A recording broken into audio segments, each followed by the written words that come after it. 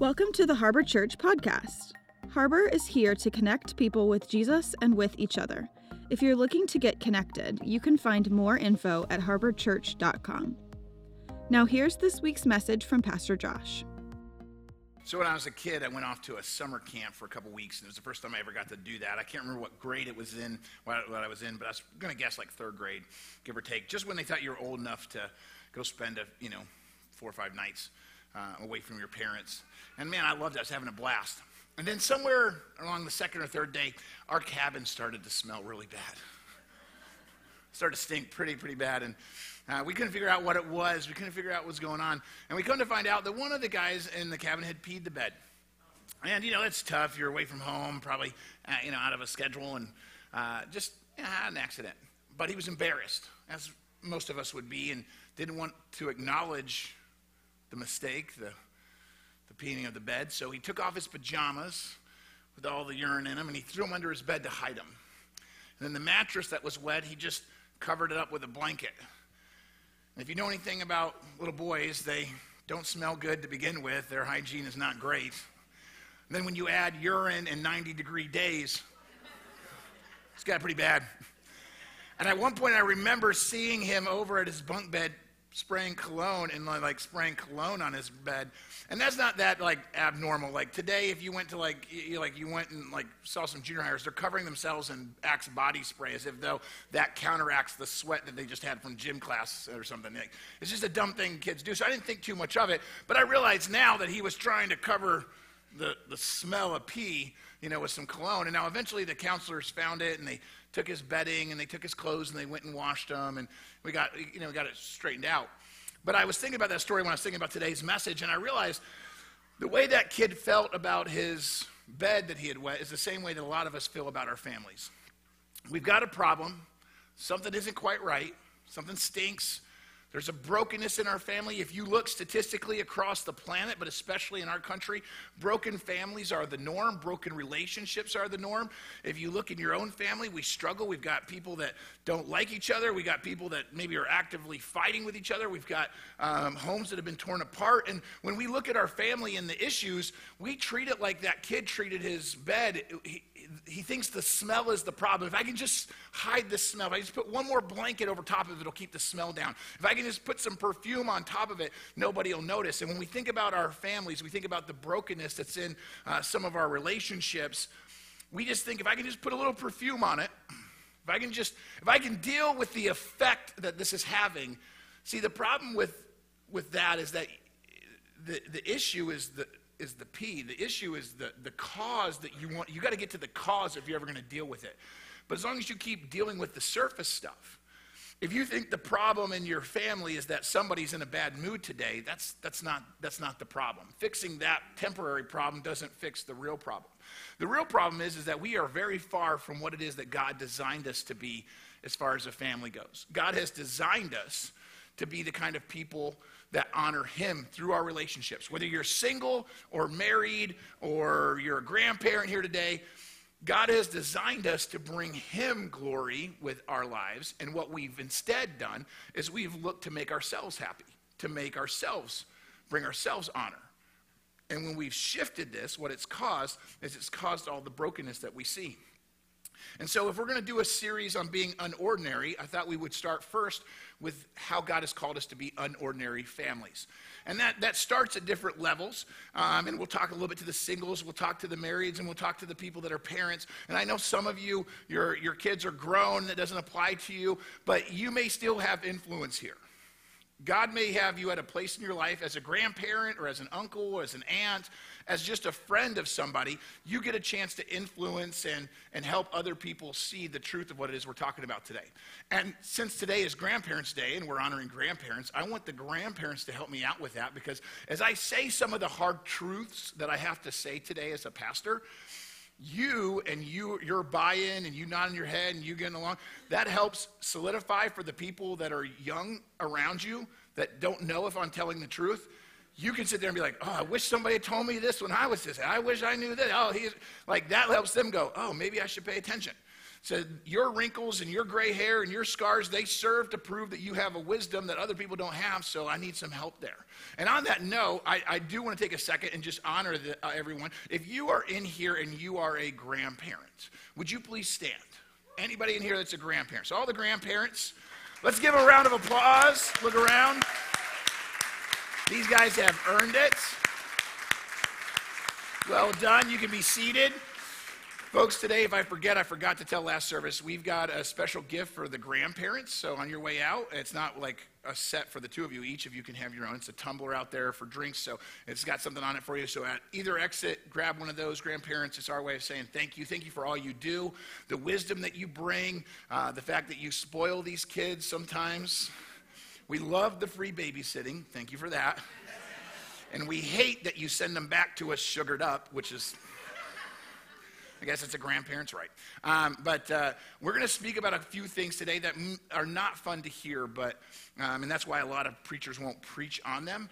But if we don't say them, if we don't hear what God's plan was, then we're never going to be able to deal with the cause. We're going to keep dealing with the effect, the brokenness. We got to get to the foundational problem. So if we want to go back to what family was supposed to be, we got to go all the way back to the very beginning. In the very beginning, God designed relationships. He created relationships.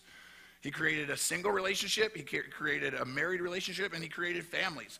And he shows us why he did that and what we're supposed to do to make those better. So if you don't have a Bible, I'll put it up on the screen for you. But we're going to go all the way back to the book of Genesis, and we're going to start in the very first chapter. In Genesis chapter 1, God is speaking into existence everything. He's speaking into existence the planets, the galaxies, the solar system. And on the planet Earth, he's speaking into existence certain life forms. He's speaking into it plants and fish and animals, and then he creates a very unique life form. Out of all the life forms that God creates that he speaks into existence, there's only one that he breathes into existence. He forms man out of the dust of the earth, and he breathes into him the life. Everything else that God ever made was just his words. We are the only creation that is the breath of God. And he did it for a reason. This is what it says in Genesis chapter 26. Then God said, let us make human beings in our image. And when he says us, that's God talking amongst himself. That's the Trinity, God the Father, the Son, the Holy Spirit. He says, hey, let's make something in our image. Let's make something that looks like us to be like us. Well, why? So that they will reign. They will rule. God says, I'm going to create humans for the specific reason of ruling over everything, over the fish, the birds, the eyes, the animals, all the stuff that goes on and around the ground. So the next verse says, so God created human beings, and he created them in his own image. We are the only thing created to reflect the image of God. When you have babies, they are miniature versions of you. Yes, that's why they're rotten. But they're more than being miniature versions of you, they are a reflection of their creator. Because God created us in his own image. In the image of God, he created us, and he created us male and female. So he makes two variations of the same creation, and it's the only one. We're unique, we're different from the animals, we're different from the plants, we're different from all the cool things that exist in this universe, because we're the thing that was breathed life into to look like God. And then God says this. He blesses them, and he said, be fruitful and multiply. Because there's kids in the room, I'm going to assume that you know what be fruitful and multiply means, okay? So God says, go, make more, not for the sake of making yourself happy.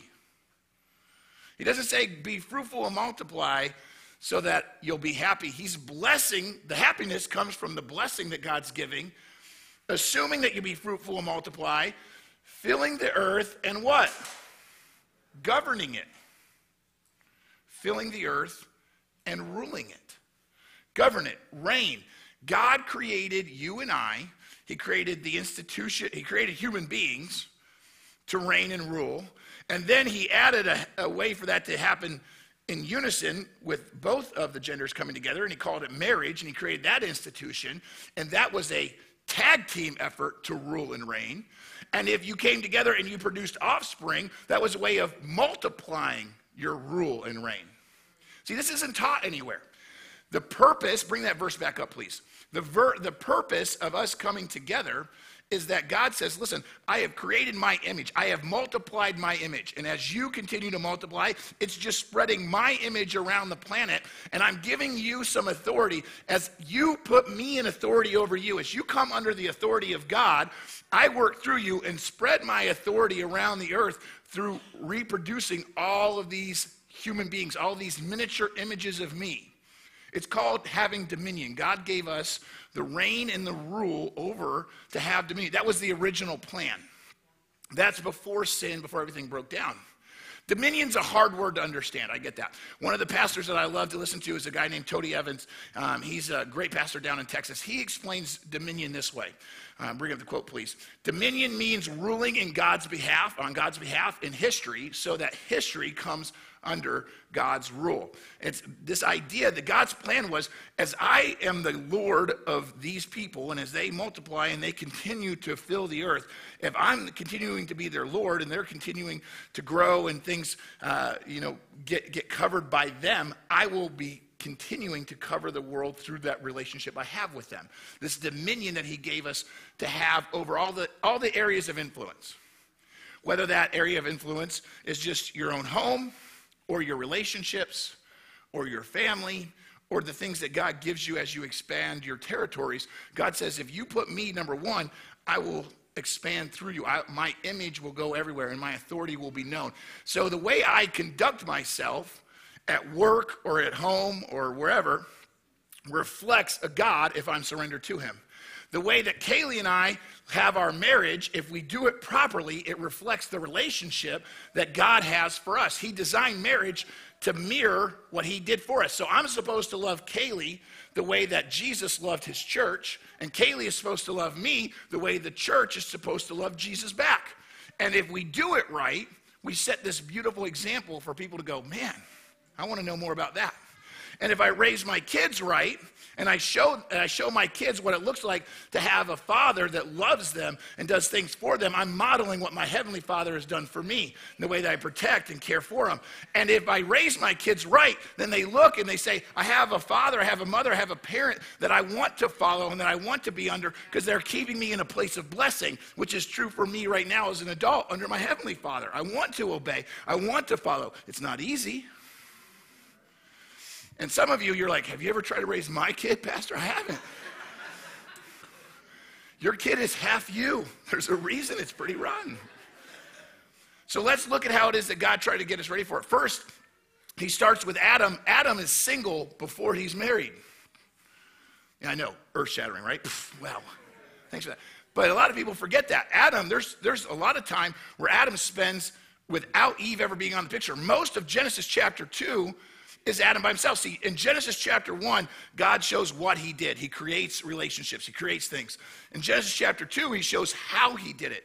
See, in Genesis chapter 2, there's a whole lot of things that God does before he creates Eve. He creates Eve in verse 22, but in verse 6, 7, 8, 9, 10, it says the Lord God made this. The Lord God built this. The Lord God created this. The Lord God tells Adam to do this. The Lord God made Adam a garden to live in. The Lord God put plants and trees in there for him to tend. The Lord God made animals and told Adam to name the animals. The Lord God did this. The Lord God, it's a whole bunch of the Lord God did this in Adam's life. We'll come back to the Lord God part here in a second. But what I see in reading Genesis chapter 2, and I don't have time to read all those verses for you, you got to go read them on your own, is that God is preparing Adam in his singleness to be ready to receive a wife and move into a relationship. If you look at what he does, first off, he creates the Garden of Eden. That means Adam has a home, or at least an apartment. You know what else Adam has? He has a job. God says, name all these animals, Adam. Get up every day, come name these animals. Some of you are like, I just love him. He's just amazing, so cute. You better go to him and say, hey, if you want to get with me, get a J-O-B. It's biblical. It's just biblical is all I'm saying, you know. Take it for what it's worth. It's fine. But Adam has a place to live. He has a responsibility. He has a job. And more than anything, Adam is walking and talking with God. Adam is in an active relationship with God long before he's in an active relationship with Eve. Some of y'all didn't write that down. Adam is not defined by his sexuality. Long before Adam identifies as the husband of Eve, long before he benefits from the relationship, the romantic relationship, he has to have a relationship with God. So long before Adam gets to step into that authority role, before he gets to step into that husband role, before he steps into that dad role, God is molding him and shaping him and growing him. He has to prepare Adam to receive a bride. What we have today is a lot of men and women receiving a husband or a wife or a boyfriend. They're stepping into a serious relationship and they haven't been grown. They haven't been cultivated. God hasn't sculpted them. They're not ready mentally. They're not ready emotionally. They're not ready physically. They're not ready financially. And they're not ready spiritually. Long before Adam was able to step in and have the authority to say, Eve, let's go as a husband and wife and build a healthy family under God. Adam had to reach biblical manhood where he by himself says, God, what do you have for me? The reason that our relationships are so screwed up is because we don't go back to what it is that God designed. We want to jump straight into what makes us happy. You see, a lot of you think that getting married or finding someone to love you back is what's going to make you happy.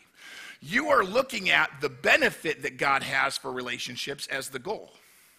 You have made the benefit. See, the benefit of having a healthy relationship where you love someone, they love you back, should be that you're happy. Make me so happy. And the benefit of having a child that loves you, that you love, that you're leading on the right path, is it should make you happy. But that is the benefit of God's plan as you make the goal a God-centered, healthy family or relationship. If you take the benefit and make that the goal, which is what the entire world has done, I want my relationship to make me happy. This boyfriend, this girlfriend, this husband, this wife, they will make me happy. If you are jacked up as a single, you will get married to somebody that is jacked up, and guess what? You will have a jacked up marriage. Here's a big one for you. If you have a jacked up marriage and you start having babies, you're going to have a jacked up family. Shouldn't be that very surprising. So why don't you go, those of you that are young enough or at a place where you're right now single, maybe you want to get married, maybe, and for some of you, God has called you to be single, and that is a great thing. The Bible actually says you can do more single than you can married. So if you're single and God has you there, praise God. You don't have to step into it, but stepping into a relationship is also stepping into responsibility. And what God is saying is you need to step into that, not looking for them to complete you. It's one of the biggest cancers in families right now, in relationships. Because it looks good on Pinterest. You complete me. Oh, and my world was so empty, and then you filled my world up, and it made everything better. And the sun rises and falls on you, and I've never had a cloudy day when you smile. That crap, I mean, that's great. It looks good on it's great. I love it. It's an amazing Valentine's Day card if you want to do that. That's fine. But it's not true. Here's what I'm trying to speak over you. Having happiness in a relationship is a great benefit. But if you make it the goal, then what happens when you stop being happy? You're going to quit on that relationship. It's the reason that so many relationships are broken. It's the reason that so many marriages are abandoned. It's the reason that so many people fall by the wayside. Because if I only am with you to make me happy, when you stop making me happy, I no longer have anything to go for. But if my goal is not my happiness, if my goal is saying, God, how would you make me more holy? How can I further my dominion? How can I further replicate your image through the world, through my family? If it's all about you, God, and what you're doing through me, then this person who I'm married to or who is my child, who is not currently making me happy right now, doesn't end my world. I'm not looking at them, listen to me, I'm not looking at them to complete me. I'm not putting the pressure on them to make me whole. I'm not going to hold them to a standard that they'll eventually never be able to live up to. That's not fair to them. But that's what the world does. That's the ordinary thing that the world does. If you want to find true happiness, you're going to have an unordinary kind of marriage, an unordinary kind of family. You're going to have to be an unordinary kind of single who finds your identity, not in your sexuality, not in who you're with, not in the things that you think will make you happy. You find your identity under God, who is your ultimate creator, and then you can just kind of, I don't have to worry about all that. And if they are great to me, sweet. And if they're not great to me, I'm not made or broken by their words or their actions. So I don't have to crumble every time it doesn't go the way I want it to go. But some of you are so held hostage by your relationships, by your families. If your mom or dad says something bad to you, you're done. If your boss doesn't pat you on the back, you're done. You're finding your identity, you're finding your joy in something that was never meant to be. It can be a benefit, but it's not supposed to be your goal. I see a lot of people write that down, but I'm still going to preach it. So God prepares Adam through singleness, but then you see God change it up. And God says this in Genesis chapter 2, verse 20. Adam starts doing his job. Adam gives all the names to all the livestock, all the birds, all the wild animals. But there was no helper just for him. Adam's not dumb. He's looking around, he's like, everything is reproducing, everything is growing, everything has a counterpart except for me. There's no helper for me. God, you have given me dominion, you've given me authority to express, but I need help. I need help. Some of you, hear me out, because this is a truth that most people aren't going to tell you, especially in churches anymore. If you don't want help, don't get married. That goes both ways. God has designed a husband and a wife to come together to help each other. It's why the two are no longer two, they become one. You're no longer you and them, it's us. And you come together to help.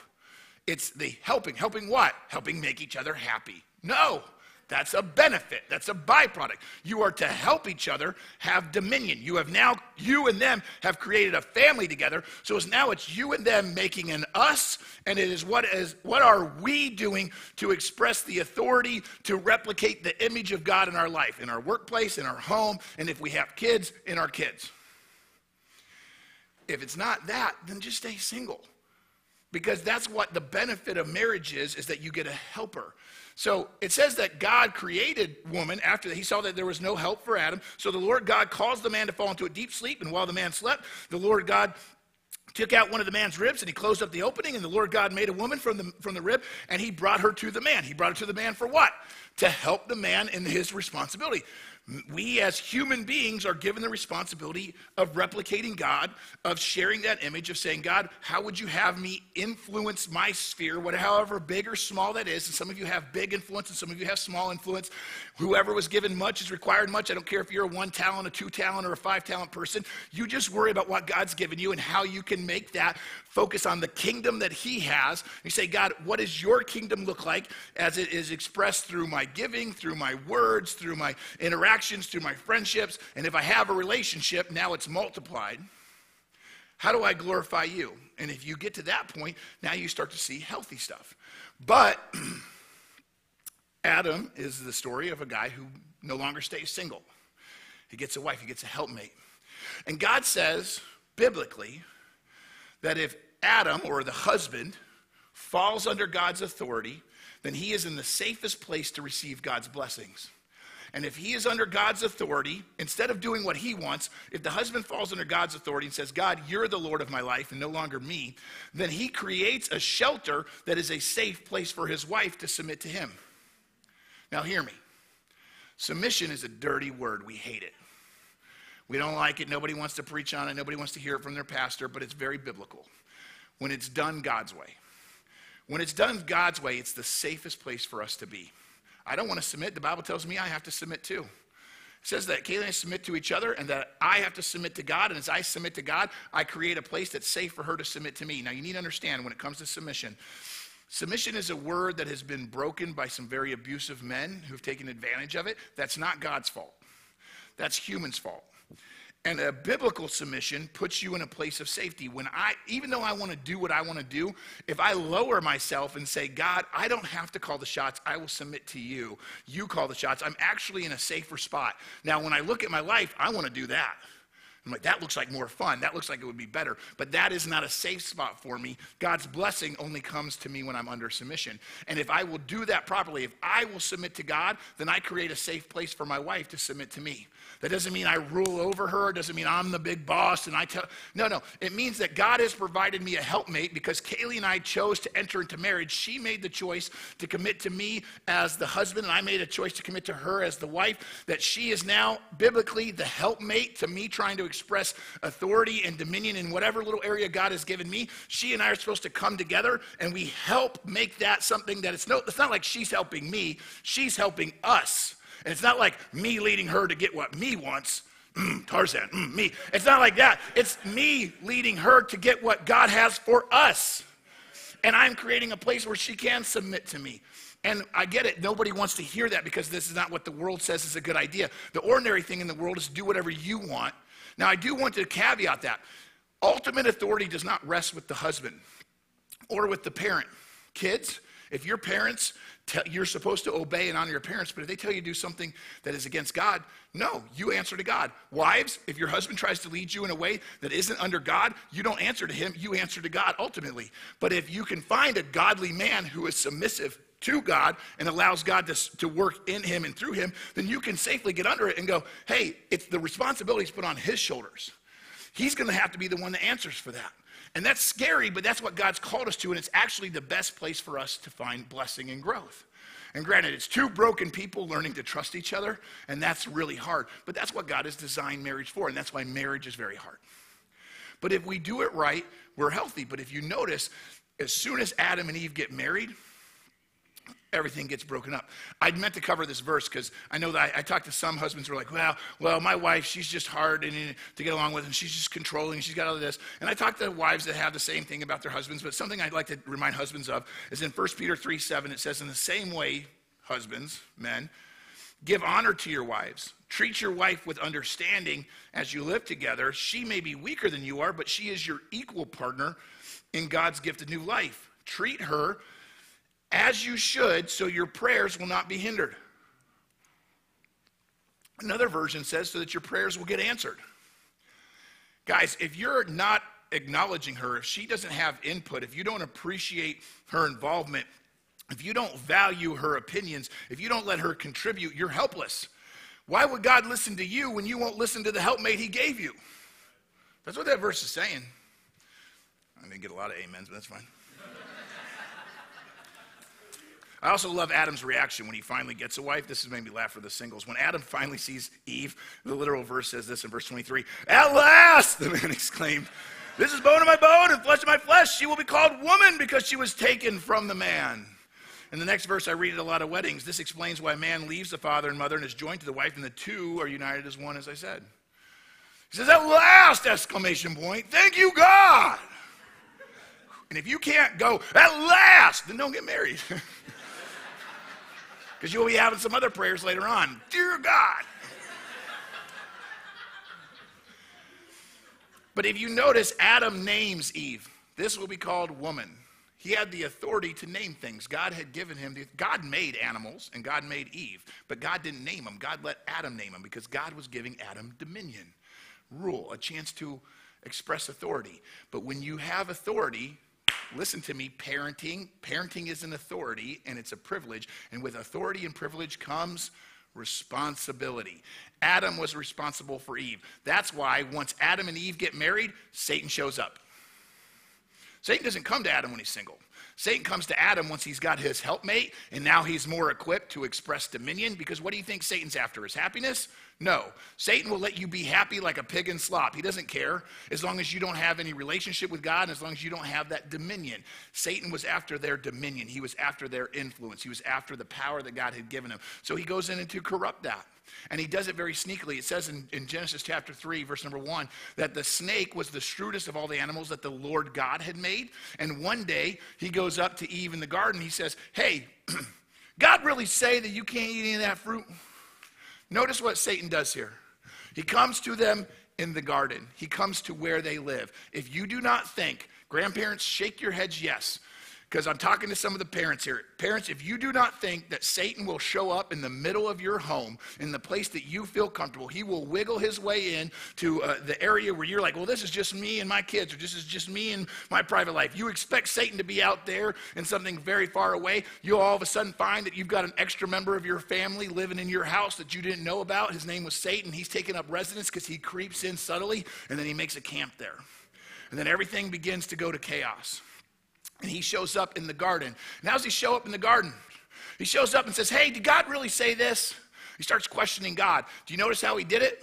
You notice that verse says, can we bring that verse up again? That verse, like all of chapter 1 and all of chapter 2, says the Lord God. The snake was something that the Lord God had made. Every single reference to God in Genesis 1 and 2 and 3 is the Lord God. And when Satan talks about him, he says, God. Because Satan will show up and he will subtly tell you he's okay with you having some God in your life.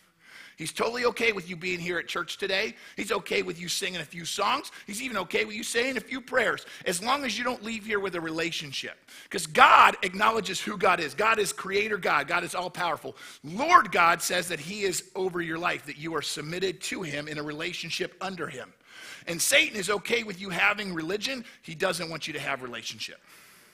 So you can play God all you want. Like, I like me some God. I got me some God. But if God isn't part of your life Monday through Saturday, Satan doesn't care if you have a little God on Sunday. He just doesn't want you to have a relationship with the Lord the rest of the time. So that's a not too subtle thing that he does. But then when he goes to Eve, he says what? He says, Eve, did God really say this? Now, do you notice who he doesn't go to? That wasn't an accident. Satan went to Eve because he wanted to flip the roles that God had created. Hear me out. He knew that God had designed Adam to be responsible to lead that family. And so he went to Eve to usurp God's plan. And he said, Eve, you make the decisions now. Eve, you call the shots for your family. Eve, you're going to be the leader of this tribe. Eve, you set the pace for the home. And if you think that's an accident, then you've fallen more prey to that than you want to admit. Because Satan knew that God's plan for dominion was to go through Adam, through Eve, through their children that way. When a wife gets under her husband and her husband gets under God, that is the best place for God's blessing. And when that happens, when that man gets under God's authority and he submits to God, and his wife comes under him and submits to him, then their children should come under them and submit to their parents. And that's the healthy channel that God has set up for blessing. And Satan comes in there and he knocks that all around and he hits your pride. He's like, you should be in charge. And then he said, it's no wonder that he goes to your kids and goes, you should train your parents because your parents aren't smart enough. And he just loves to switch these roles. And what he does is he says, Eve, you make the decisions. And then when Eve steps out of her submissive role and becomes the leader, Adam steps out of his leadership role and he becomes the submissive. Yes, dear, I'll eat it. And he does. And everything goes to hell. The family goes to hell. The family is in chaos because the roles got reversed. And we don't want to hear that, and we don't want to talk about it. But what we are acknowledging is an unordinary way that God has designed things to work. And listen, I know I'm speaking to a room filled with people that have seen the worst of the brokenness. There's many broken marriages in this room. Many of you were raised by a single parent.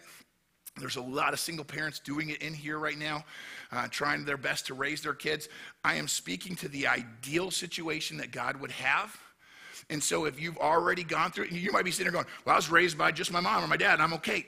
By God's grace and mercy, you're here in spite of the brokenness. That's something to give praise about. But that's not something where you cross your arms and get mad at me and ruin it for other people who are still trying to figure out what's the best way for them to go forward. If you came through brokenness, praise God that you're here. If you're struggling it out right now in the middle of a broken family or raising a kid by yourself, praise God that you're doing it. Don't try to put that on other people. If you're there and you're going, yeah, pastor's right. It's hard doing this by myself. I would love to have a healthy, godly person as a helper in this. I wish I had a husband. I wish I had a wife. I wish I had this. I love what Pastor's saying. It hurts because it's not true for me. Don't get mad. Instead, encourage the people who haven't made the same mistakes you've made. You can help them. That might be why God has you at this stage in life. He might be preparing you for what's coming next, but you need to be able to receive that there is a better way than the way that you've done it. And we as a church family can help the rest of the church family. And when Eve makes the mistake and goes after the fruit, she is not the reason that we are not in the Garden of Eden. Heard some guys say that. Like, man, if women could just learn to control their anger, we'd still be in the Garden of Eden. it's funny because if you've ever been in a car with a person that's hangry, you're like, yeah, I got to feed them real quick. The Snickers commercials become true. And that's not a sexist thing. That's both men and women. But we blame it on Eve, and it wasn't Eve's responsibility. God doesn't think it's Eve's responsibility.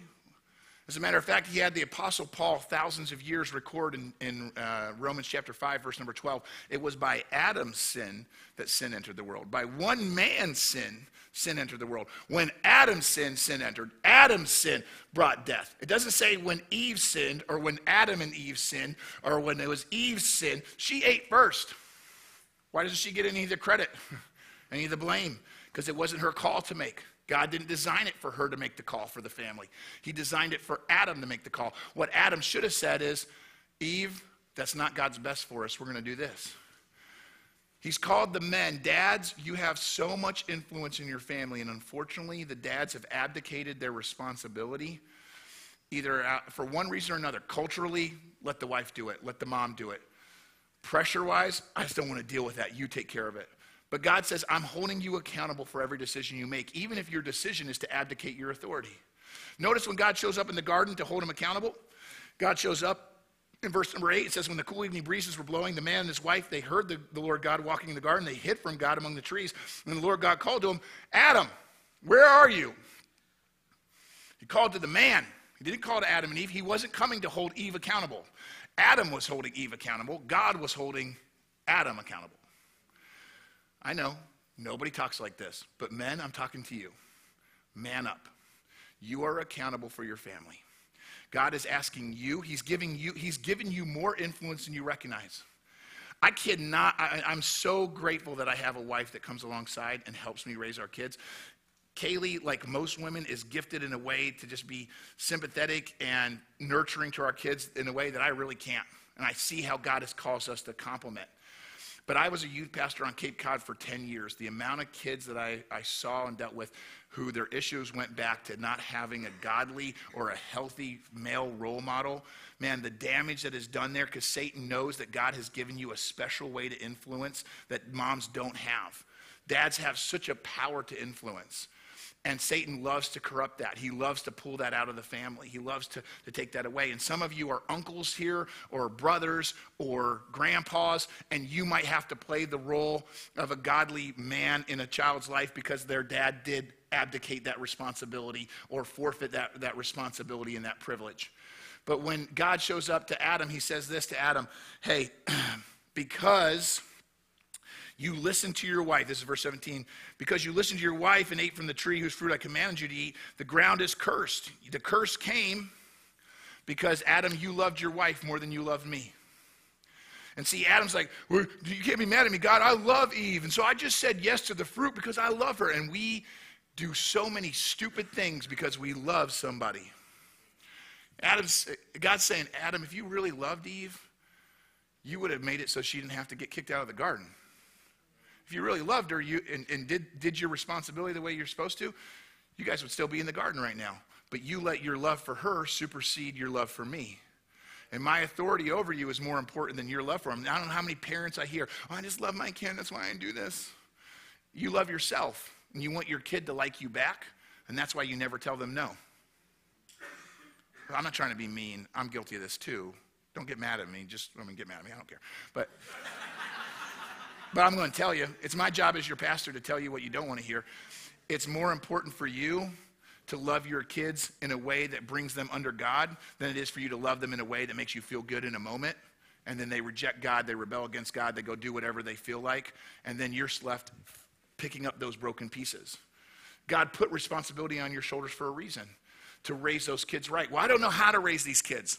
It's a great point. That's why the Bible gives us a little bit of a clue. The Bible tells us in Ephesians, it tells us specifically the importance of raising these kids, because it says this, children, obey your parents because you belong to the Lord.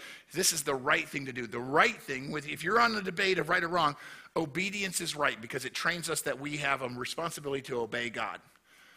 My response to my parents has trained me how to handle my response to my Heavenly Father, and a lot of times I want to tell God no because I want to do it my way. And God lets me get away with a lot, but rebellion is never one of those things. God doesn't say I have to like what do my parents say? The amount of times I don't like what God tells me to do is probably greater than the times that I do like what he tells me to do. It's not about liking it or even agreeing with it, but it's about obeying it. And when I teach my kids that, what's the byproduct? Look what the next verse says. This should be a wake-up call for some of you. Honor your father and mother. It's the first commandment that comes with a promise. Out of everything that God asked us to do, obeying the commandments, honoring our parents is the first one that has a promise. What promise does God give to us who obey? If we learn to obey our parents, the promise is this: if you honor your father and mother, things will go well for you and you have a long life on the earth. The quality of life that you have is directly linked to the way you respond to your parents.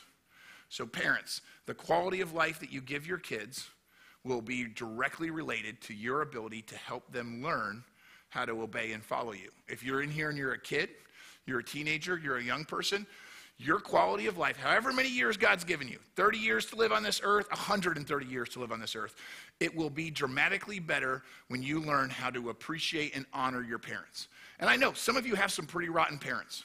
Some of you, your parents aren't as bad as you thought they were. Some of you that are in here dedicating babies today have a greater appreciation for your parents now because you've had a kid. And so they're not as bad as you thought they were, but there's also a level that says, hey, these parents deserve the honor because of the position, even if the people themselves are bad. And how does he tell us to do it? Well, verse number 4 is your takeaway. It's your 1, 2, 3, 4 on how to raise kids. It starts off and it says, before we get in there, he says, fathers, do not provoke your children to anger. It's literally saying, hey, fathers, you're the one that's responsible. You're the one I'm going to hold accountable. Ladies, it's not taking you out of the equation. The first 2 verses says, honor your mother and father, obey your parents. It's assumed that the mom is a part of this. Unfortunately, in a lot of homes, the mom does all of it. But God says, biblically, I'm going to hold the dad accountable. Here's what I want you to hear, dads. Even if you abdicate all of it and you say, the mom can pray with the kids. The mom can take the kids to church. The mom can raise them. The mom can do that. I'm here to earn the bacon. I'm here to do that. Even if you abdicate all of your responsibility, one day you will stand before God and you will give an account for everything he's given you. First and foremost, for all of us, you will stand before God. When you take your last breath, whether you believe in God or not, you will take your last breath and you will stand before him. He's going to ask you, did you believe in Jesus Christ? Did you accept Jesus Christ as your Lord or not? That's the biggest thing you have to give an account for, and that's all of us. If you're a dad or a husband, you're also going to have to then start giving an account for what you did with the authority that God gave you, the authority that you misused, the authority that you abdicated, the authority that you abused, and the authority that you lived out well. You're going to have to give an account for it. And he starts by saying, bring up the verse, please. Fathers, do not provoke your children to anger. So what it's saying there is like, listen, guys, don't provoke. Number one, it starts with dads, but moms and dads, you can take it together. Don't provoke. He's basically saying, create an environment of encouragement. Don't make it hard for these kids. Some of you, wicked good at that. Some of you grew up in a home that was just very, and you got to make this hard. These kids aren't going to be anything if you not make it hard. God says, listen, make it an encouraging environment. Grandparents, some of you, you're too encouraging. I'm just going to say, I don't need any more dumb toys that make noise. But it is your right and prerogative, so you do whatever. But it says it's not just about not provoking them. So it's not provoking. You do create an environment that's encouraging. But then it says bring them up. Bring them up means to nurture kids, to raise kids. It's talking about the same thing as raising a garden, bringing up a garden. What it's talking about there is this idea of putting things into their life that will flourish later on. In Proverbs chapter 22, in a minute, we're going to dedicate all these babies. And we're going to give them a certificate, and it's going to have Proverbs 22 on it. And in Proverbs 22, verse number 6, it says, direct your child or raise up a child on the right path, and when they are older, they will not leave it. A lot of people have misinterpreted that verse and says, if I just take my kids to church, then they're going to turn out great. That's not what it means, because that's not true. What it does mean is that, and it's not just for parents, because this could be for grandparents or aunts and uncles or whatever. If you plant some seeds of God's goodness in a child's life, then God will bring those to fruition when he needs to. So what that means is, it doesn't mean if you raise your child in the right way that they'll never go haywire. But it does mean that you've put a seed in their life that God can have a hook in them and go, oh, hey, get back here. One day. You know how I know that's true? Because in this room, there's a bunch of us that acted like idiots when we were in our 20s.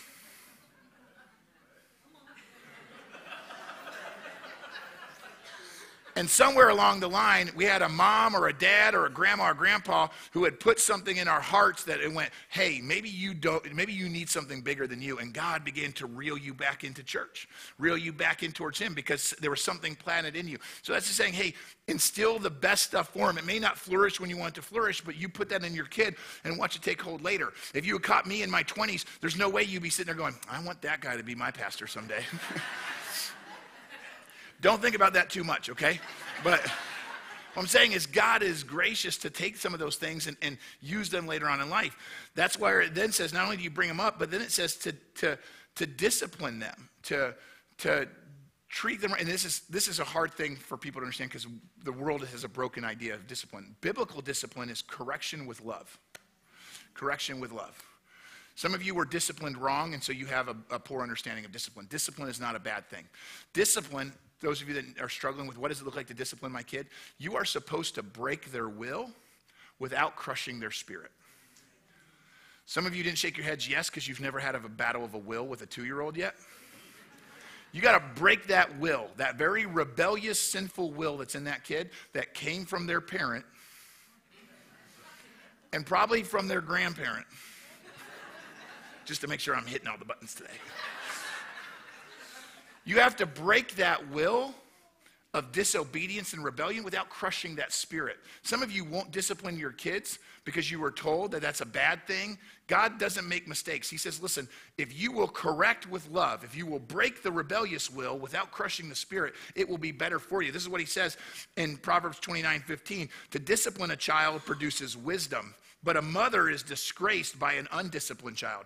That word disgraced means shame. It's shameful on you if you do not discipline your kid. The shame will fall on you when they grow up to be a punk. When they grow up to be greedy and selfish and egotistical and the way they treat other people poorly is because you never taught them how to treat people properly. The shame goes on you. They'll have to deal with their own shame, but their shame transfers onto you as the person who, when you had the opportunity, you didn't discipline them correctly. And then it says in 2 verses later, discipline your children and they will give you peace of mind and they will make your heart glad. The way you discipline your kids actually keeps you from dealing with grief later on. You can have joy and peace, or you can have the grief of, I didn't discipline them right.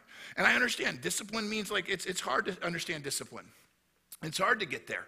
But God is saying, that is something I want you to instill in them. I can't believe we live in a day and age where people go, do you want to go to church? Are you smoking crack, parents? You know how many times my parents ever asked me what I wanted, especially when I was a kid? Do you want to go to school today, Josh? Heck no. Do you want to eat your vegetables? Oh yeah, I'd love some Brussels sprouts right now. What? You don't ask your kid that kind of stuff. You're the adult. You're supposed to instill in them the things that they need. It may be that you're asking them if they want to go to church because the question really is, do you want to go to church? I'm out of time, so the last one says, I really want to go. The last one says instruct them. The last part of that is an instruct them, and what instruction means you're giving them the things that they need, the guardrails that they need for when you're not there to be the guardrails. You need to give them some things so that when they grow up and they start making decisions and mom and dad aren't around to punish them or to congratulate them, they still make the right decisions. And that is not an easy thing to do, and that's why we come together. And if you're here and you're doing it alone and you don't have parents to help you out, or you don't have a spouse to help you out, or you don't have friends, that's why God has given us a church community.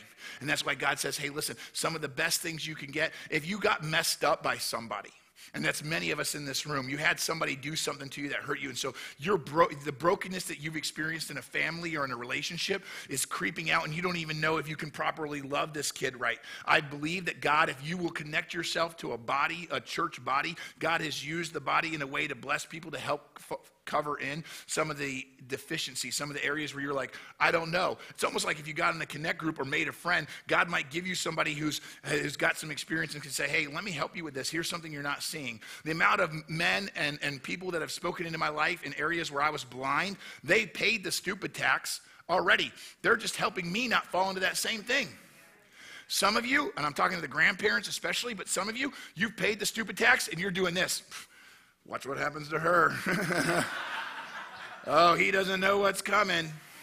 Yeah, it kind of feels good because they're punks, but maybe God's put you here to say, hey, let me help you.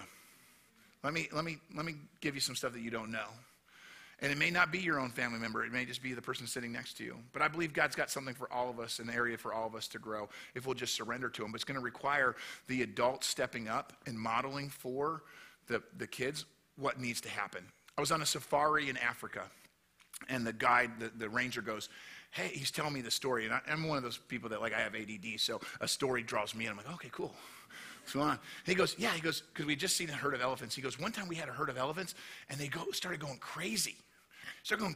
And they're knocking down trees, and they're ripping over branches, and then they just start killing other animals. They were killing the rhinos. They were killing any little animal. They were beating them up, picking them up, slamming them. They're just killing animals and destroying vegetation, and we couldn't figure out what was going on. He goes, and then we realized, all of the adult elephants in that herd had been hunted for their ivory and been killed or had gotten a disease. And all of the elephants that we were looking at were technically young elephants. They're still huge, but they're baby young elephants. They're these young bull elephants. And so they're going nuts. And so we went to another herd further away and took some of their adult elephants and we transported them to this herd. And when we dropped the mature elephants in the herd, they got down and they saw those dumb bull elephants acting crazy. And he goes, it was the sight to see. The mature elephants got out and were like, "Rrr!" And he goes, they start like flapping their ears and they're like, and he goes, they go over and they start beating the dumb elephants like with their trunk and they're like, knock it off, and they run over and they bull up to them and they flap their ears real big and they just keep walking around. He goes, they're making all this noise, and then the young elephants that were acting stupid stopped. He goes, they just looked at him, and the big elephants flapped their ears, and they walked around. He goes, and if you could understand elephant, it was almost like they were saying, you're acting like an idiot. You're embarrassing us in front of all these tourists. Do you understand what you're doing? Knock it off. And he said when the adults, the mature ones, began to live out and represent what it was supposed to be, when they modeled maturity, the younger ones got in line. And they said, oh, it could be like this. So that's why I'm glad that our church has little babies to dedicate and grandparents to thank for it, because we need all of that. The young ones keep us young, and the older ones keep us in line when we operate healthily inside the roles that God's given us. Would you all stand so I can pray over you, please?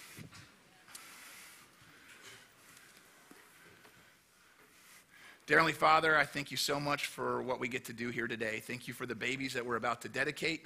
God, thank you for the families that are in this room. God, thank you for the love that you've poured over each and every one of us.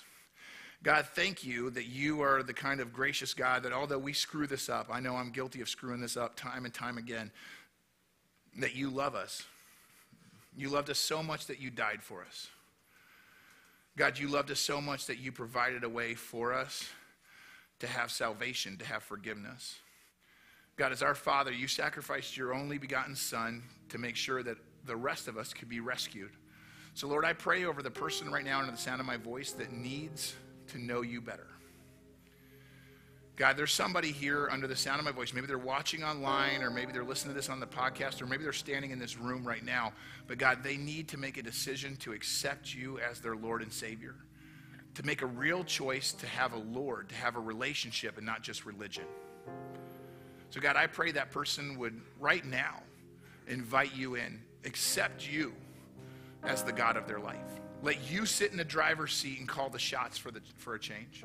God, I pray they would make that choice. And I pray, Lord, over every family, every relationship, every single person, that we wouldn't get wrapped up in what we want. Instead, we would find what you want for us.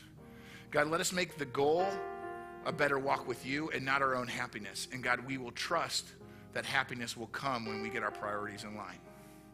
God, help us live that out.